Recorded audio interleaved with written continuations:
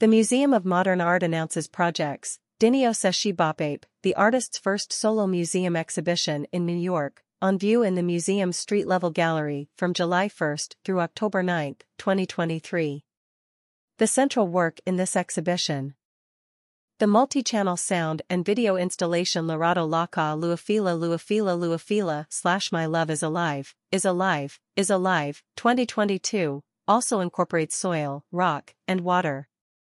Known for bringing together video, sound, and organic materials in her often site-specific installations, Bopape considers how social, political, and spiritual histories of the African diaspora inhabit the physical land and waters.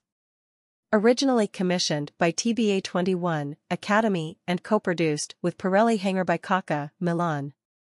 This site-responsive presentation will be expanded at MoMA to include additional artworks in clay and soil.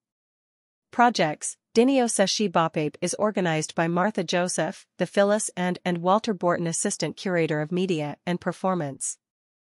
Bopape's multimedia installation takes the spirits of the ocean as its starting point.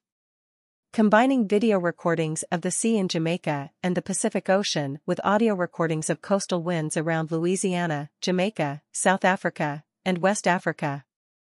This work depicts the ocean from above and below as the artist submerges her hands and places organic matter such as fruit, flowers, and various libations in the water.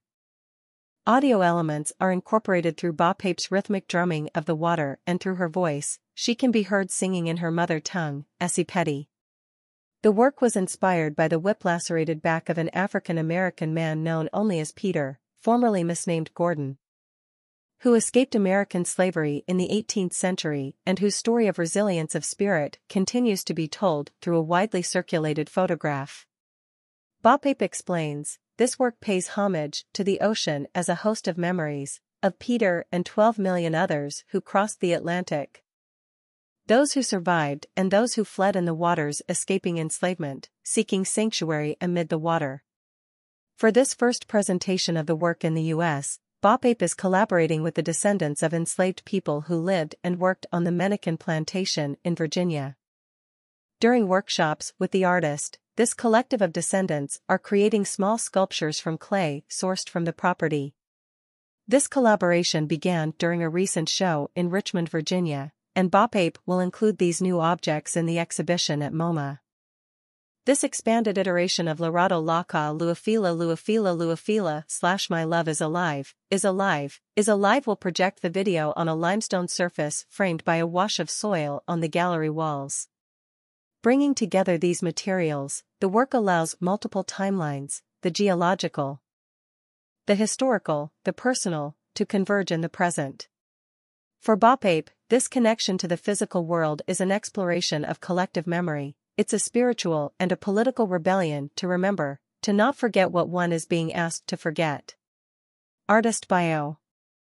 Dineo Seshee Bopape was born in the year of the Golden Rooster, 1981, on a Sunday. If she were Ghanaian, her name would be Akojua/Akos for short. Bopape lives in southern Africa. She has shown her work internationally in numerous solo exhibitions.